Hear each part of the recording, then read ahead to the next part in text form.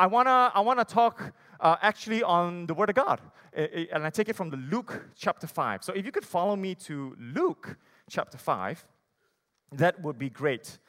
So I entitled this sermon, "The Quest in Following Jesus." You see, we're always on a quest to do something in our lives. We're always on a discipleship journey, right? To follow Jesus or to learn more to be like Jesus. So are you at Luke 5? For those who don't have a hard copy Bible or you don't have an electronic Bible, you may turn your eyes to the screen and we would read Luke 5 together. We're all there? Can we read together with me? Amen? All right, 1, 2, 3.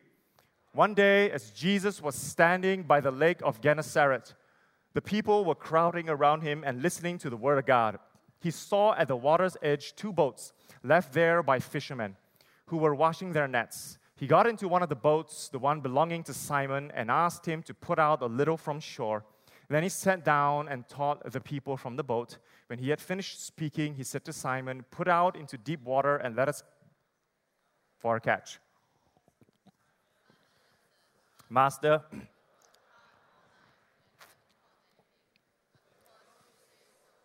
let down the nets.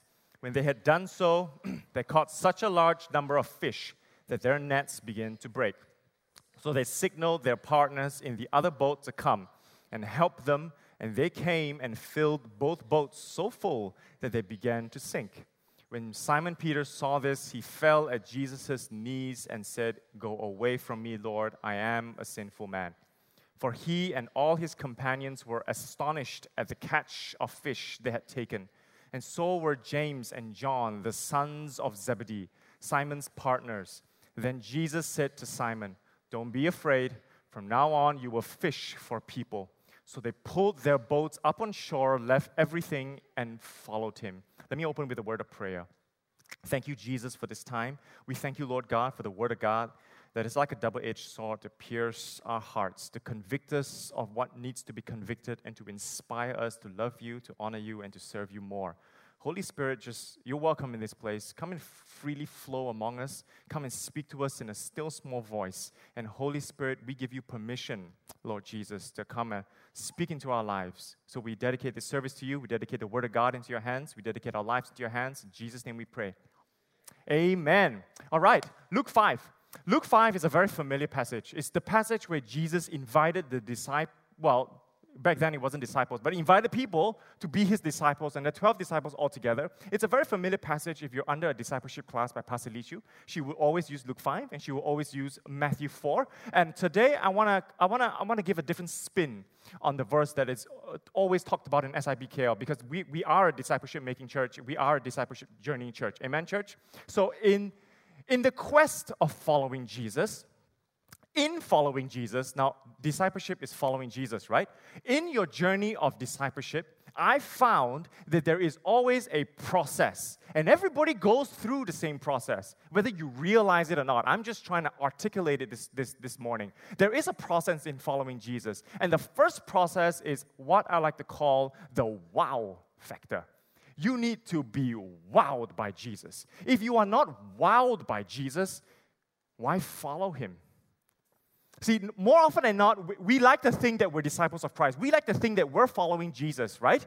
Because, maybe we're in church, or maybe we're in cell, or maybe we're doing something. We like to think that we're following Jesus, and that's not wrong, that's okay. But at the end of the day, I want to implore to us to say that if we're not wowed by Jesus, it's very difficult to follow a person you're not wowed at, right? Right? I want to follow a person that's better than me. I want to follow a person that's bigger than me. I want to follow a person that knows more than me, right? And this morning, I want to say to church, I want to say to SIBKL, Jesus is bigger. Jesus knows more. Jesus is better, and he is worthwhile to follow as long as we have the wow factor. Are you still wowed by Jesus? And I take this from the passage. When they had done so, they, being Simon Peter and his friends, they caught such a large number of fish that their nets began to break. So they signaled their partners in the other boat to come and help them, and they came and filled both boats so full that they began to sink. If you're not aware, Jesus' day job is not being the Messiah. He became the Messiah at the end of his tenure at his death and resurrection. He became that Messiah. But he had a day job, and he's a carpenter, right? So, and in those days, they don't have IKEA. They have the Chrysia, right? It's just...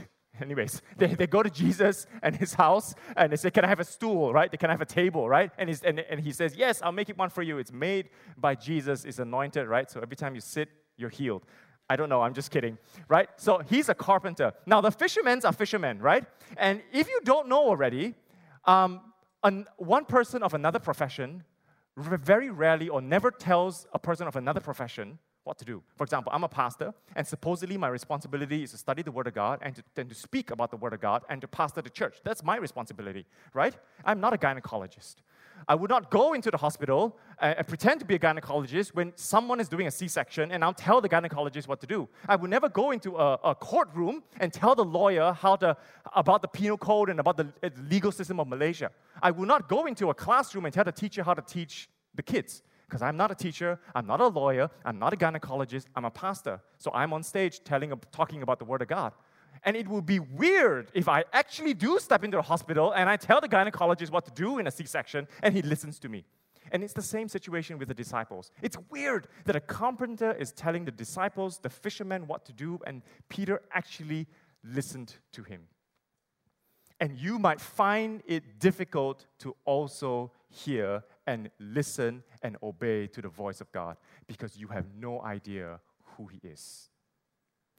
And that's why we need to always read the Bible, pray every day, come to church. We need to be wowed by Jesus. We need to come back and say, Jesus, you wow me. And when I obey you and I put my net on the right-hand side of the boat, you're going to do a miracle for me. You're going to do something so great and so extraordinary, so astonishing that I cannot believe my eyes because I listen to you. And today, if you don't trust Jesus enough, I'm hoping that after this message, you would trust Jesus enough to give your life to Jesus. You can trust Jesus enough to put your life in the hands of Jesus because I want to be wowed by Jesus. And of course, you're asking me, but Pastor, not everybody experienced a miracle.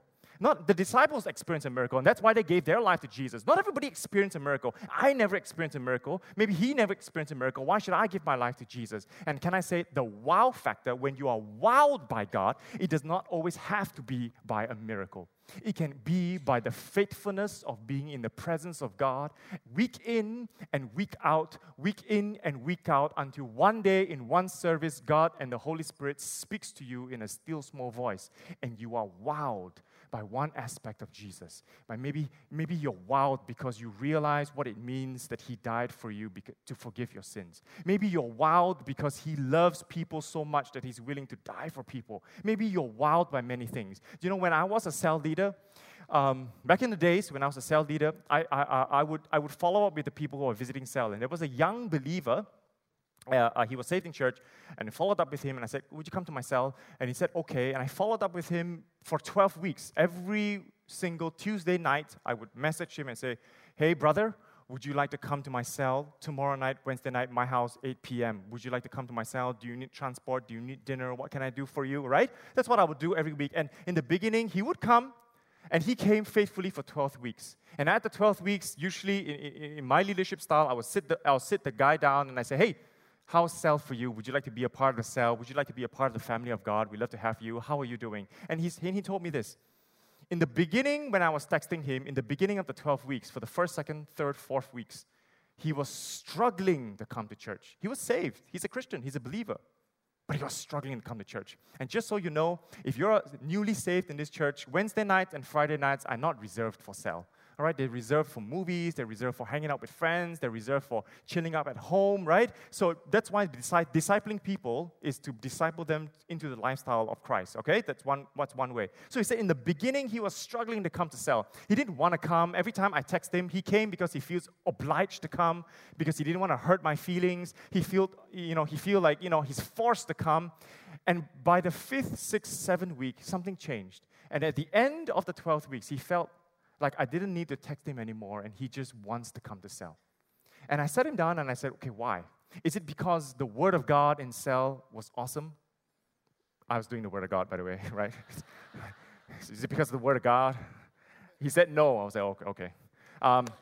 Moving on. All right? I said, is it the worship itself? Because worship is so good, right? We only sing Hillsongs, right? Or we only sing Bethel, whatever. Is it so good? And he's like, no. I said, okay, fine. Is it the friends then? Is it because we're such a family of believers, the community of believers? I know we're so friendly, And he says, no. I said, okay, what is it? You're not in love with me, right? Okay. What is it, right? What is it that made you come to cell?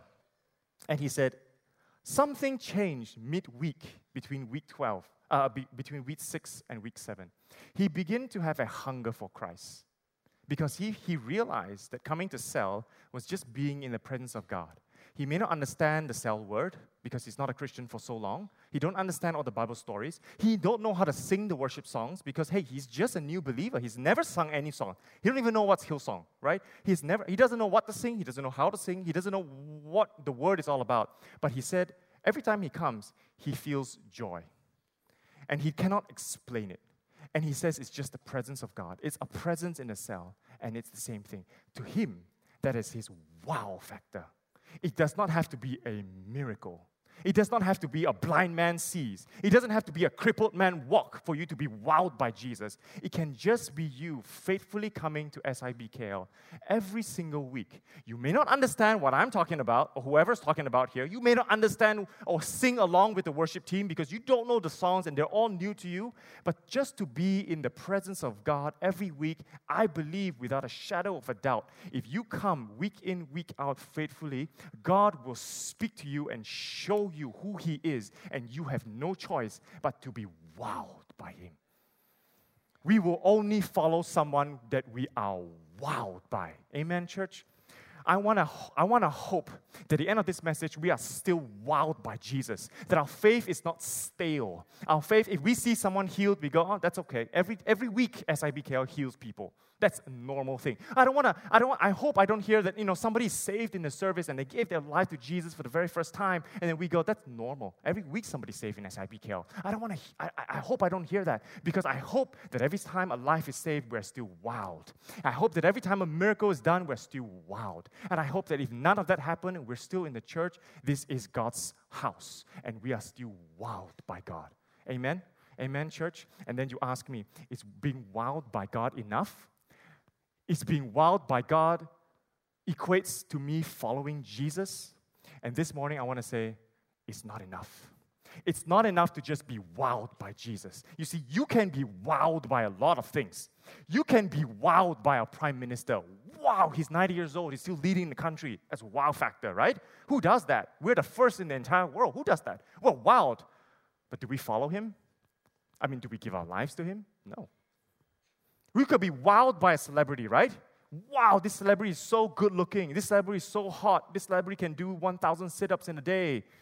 You know what I do on Instagram now, right? Wow, this guy is so hot, right? I can't, by the way. I tried to walk up today. I tried to follow Pastor Chu's footsteps to walk up 6 floors all the way here. I don't know how he does it. I took 15 minutes just to recover, right?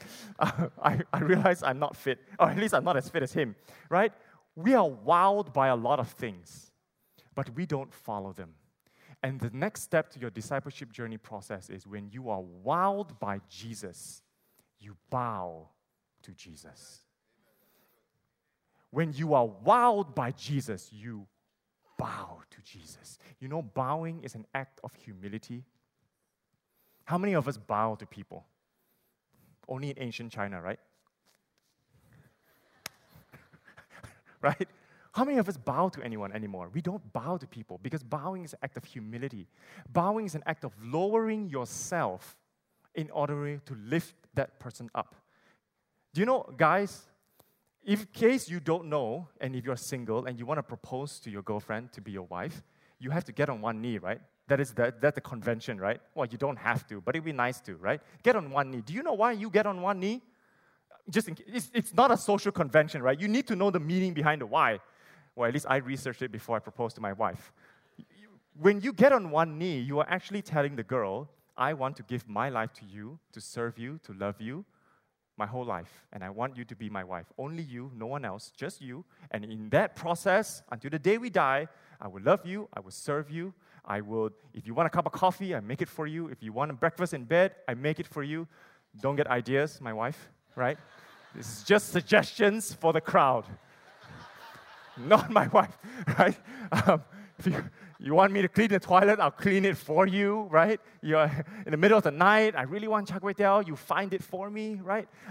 That's why we bow and get on one knee. We don't do that to anyone, but we do that to the person that we can trust. And if you're wowed by Jesus, we can bow to Jesus. And bowing to Jesus means to surrender our lives to Him. Let's take a book out of Simon Peter. When Simon Peter saw this being the miracle that Jesus did for him, he fell at Jesus' knees and said, "Go away from me, Lord, I am a sinful man." The first thing he did when he was wowed by Jesus, he bowed to Jesus. He says, "Wow, this is a man who controls the fish. This is a man who controls my occupation. This is a man who controls the weather. This is the man who controls healing. This is a man who controls love, joy, and peace. Who is this man? I am nowhere like this man. I bow to him."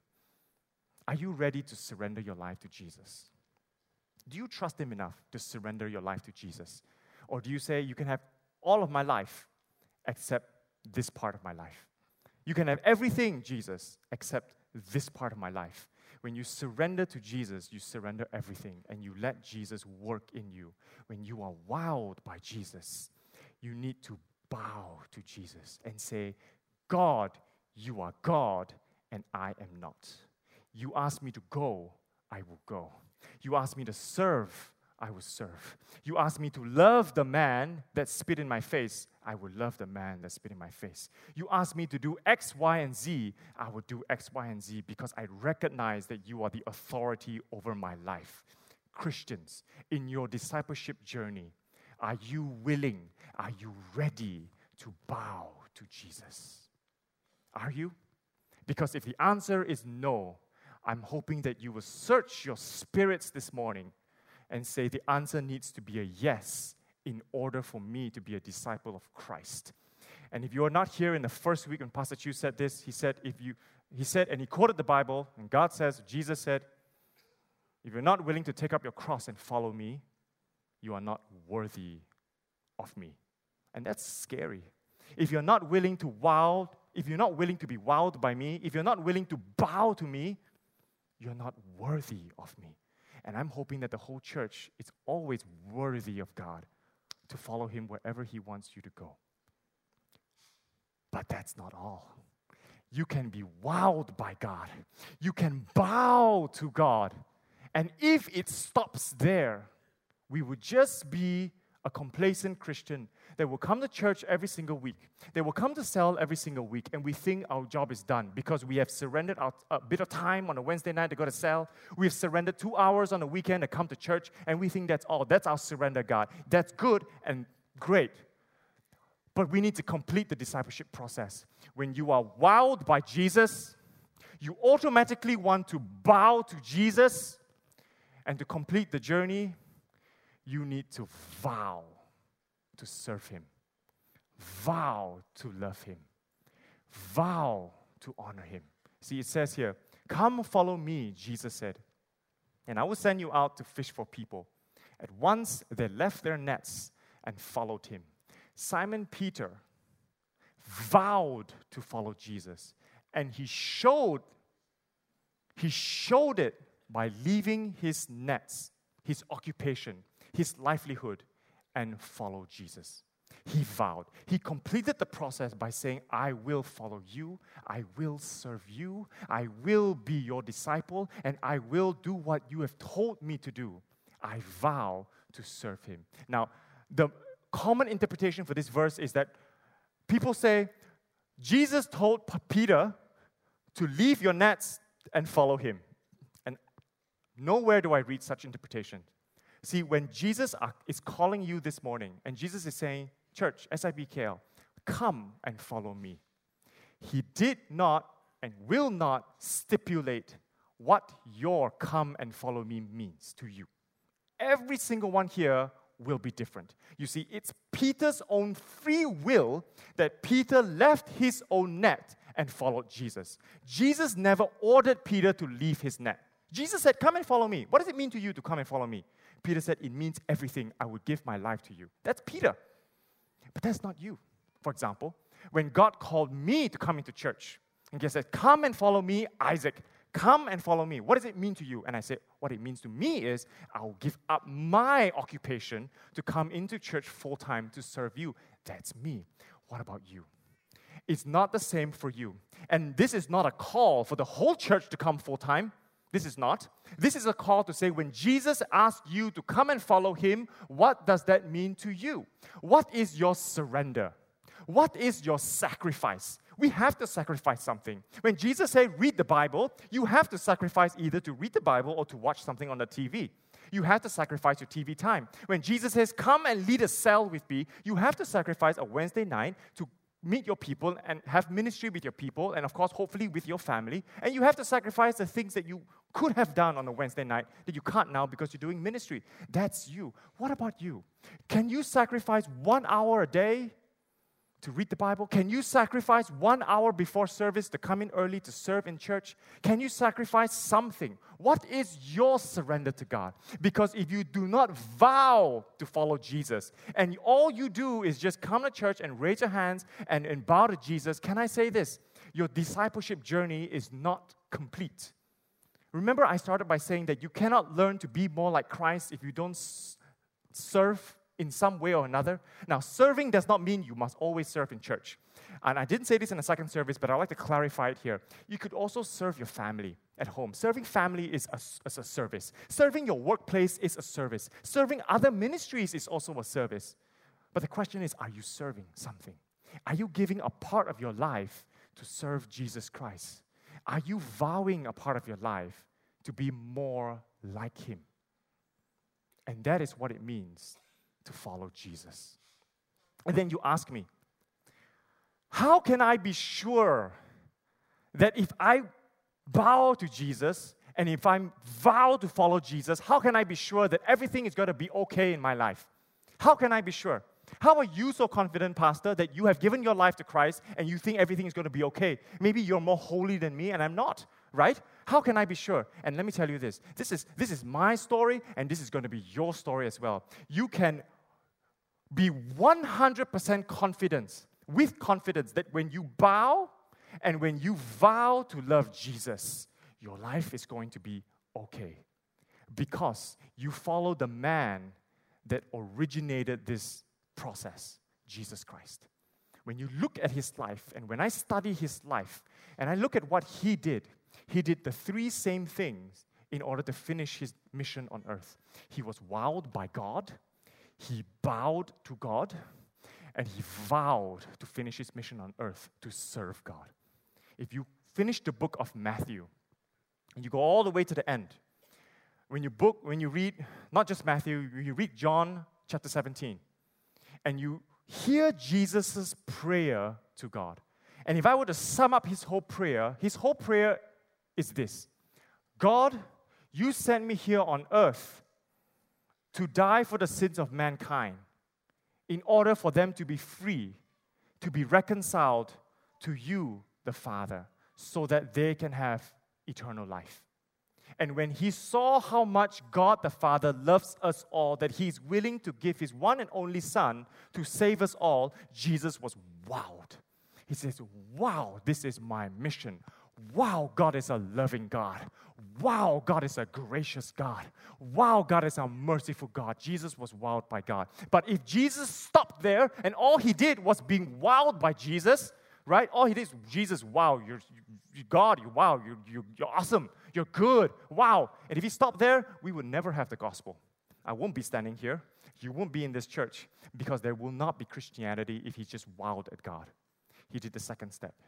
Remember, before the last week of his last week on earth, he entered the Garden of Gethsemane and he bowed to God. Do you remember? When he entered the Garden of Gethsemane, and he knows it's his last week on earth. And he told his disciples, the first disciples that were following him, he told them, you stand there, you pray, intercede for me. I'm going to stand here and I'm going to pray. I'm going to talk to my Father. And he didn't talk to his Father like, God, what should I do? He says, God, I'm humbling myself before you. And he took a knee. Jesus bowed. And if our God can bow to the Father, who are we to not bow to him? Amen? He bowed. He took a knee. Jesus took a knee in the Garden of Gethsemane. And he asked the Father, do I have to go through with this mission? Do I have to die for the sins of mankind? And God said, yes. And He says, your will be done in my life. Can you do the same for Jesus Christ? He did it for you. Can you do the same for Him? Can you bow your knees to Jesus and say, you bowed your knees to God, Jesus. You gave your life to me, Jesus. I'm going to bow my life to you. I can trust in you. I can surrender something to you. Holy Spirit, teach me what is it that I need to surrender to you. Jesus bowed. But that's not all. If Jesus only bowed to God and He didn't finish the race, we still wouldn't have Christianity. Likewise, in our life, if we are just wowed by God and all we do is bow to God, we still will not have a church. Nobody will be serving in this church. We still wouldn't have a discipleship life because we're still not going to vow to serve Him. And that's why Jesus showed us the way. He vowed to finish His mission. He got up, and the last week of His life, he was in a court case, and they sentenced Him to the cross, to die on the cross. And on the road to the Calvary, He took the cross, He carried the cross, and He vowed to finish the mission. He was wowed by God. He bowed to God, and He vowed to finish the mission no matter what it takes. And every step He takes, He's thinking of each one of us here. He's thinking of me first of all. This sinner saved by grace. This sinner here who lies. This sinner who is not perfect. This sinner who don't work hard enough. This sinner who gossip, slanders. I would die for Isaac. And He looked at you. Any one of you. You gossiped this week. You slandered your boss behind his back. But I'll die for you. And He looked at you. You gambled all your family's money away, for example, and they have nothing to eat tomorrow. You sinned. He died for you. And then He looked at this side. Oh, you're prideful. You think you're better than everybody else. You think you're the best. Sin. I'll die for you. He took another step. And look this side. You eat everything in the world. You're a glutton, right? You can't stop eating and you're overweight and you have all sorts of diseases. Sin, I'll die for you. It's okay. I'll die for you. And look at this side. You cannot even be humble enough to recognize that God is the sovereign authority on earth. It's okay. I will still die for you. And He took, and every step He took, He was thinking of His vow to finish the mission, all the way to Calvary. And He died on that cross to finish what He started so that we can have freedom and life in Christ. He died for all our sins to free us to serve Him, to love Him, to honor Him. But that's not all. That's not all. And then you ask me, that's Jesus. If I serve God, am I have to be like Jesus? Do I have to die like Jesus? No. That's Jesus. Your life is your life. However you want to serve Him, you serve Him. I want to end with this. John 12:26. John 12:26 says, if you serve me, you must follow me. And if you follow me, I will be with you. And God will honor those who serve Him. Let me say it again. John 12:26. If you serve Him, you must follow Him. Discipleship. And if you follow and serve Him, He will be with you. Relationship. And God will honor those who serves Him. God honored Jesus when He finished His mission and raised Him up on the third day so that we can be victorious in Christ. We can have freedom to love and serve Him. And that's how I know without a shadow of a doubt that if we give our lives to Jesus, if we give our serving to Jesus, if we honor Jesus, I know for a fact that God says He will honor you. He didn't say He will honor you how you want to be honored. I want to be honored by being rich. I want to be honored by being good looking. I want to be honored by having a good family. That is not how God says He will honor you. God says He will honor you how He wants to honor you. How He thinks that you needs best. Some people need sleep best. Some people need love best. Some people need a miracle healing to be honored. Some people need a good family to be honored. How God honors you is how God honors you.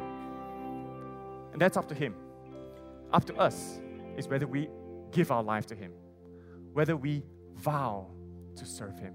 If Jesus trusted God enough to put His life in God's hand, can we trust God enough to give God 1 hour in a week, to give Him the best, to serve Him in this house, so that we can experience the presence of God, so that lives are changed, so that people are changed, so that demons are casted out, so that healings can happen, so that things can happen in the realm and the Word of God that now nowhere else could know. And may the whole world know that salvation is only found in this house. May the whole world know that if you want to change the country, it is found in this house. May the whole world know that they can hate and they can be racist and they can be prejudiced, but not in this house. We are loving and we will love every race. We will love every single strata of society, no matter where you come from, rich or poor. May the world know that the hope for the world can only be found in this house, but it can only be done if all of us here are wowed by Jesus, we bow to Jesus, and we vow to serve Jesus. And then you still ask me the question, but Pastor, I've been serving for 5 years, I've been serving for 10 years, and my family is still broken up. I'm still sick. I'm not a happy man. My business is not going well. What is it worth it for me? Is it worth it? How does God honor me? Is it worth it? And can I end by saying this? I started this service by saying that you serve and serve and serve your child, and all he can give back to you is a smile. Is it still worth it to be a parent? Yes. Can I say this to you? If you serve and serve God, and maybe He didn't give you what you want, maybe He didn't give you riches, maybe He didn't heal you, maybe He didn't give you a good family, maybe He didn't give you success at work, maybe He didn't, maybe in due time He will, but not yet. But what He does for you is when you serve Him, when you give your life to Him, God our Father smiles at you. He's pleased with you. Is it worth it? Church, is it worth it to have God our Father affirms us by smiling down on us, by saying He's pleased with us. He wants the best for us. Be patient, my son or my daughter. Your work will experience a breakthrough. Be patient in your family. You will experience a breakthrough. But for now, I'm smiling down on you. I'm pleased with you. And God is not a helpless baby.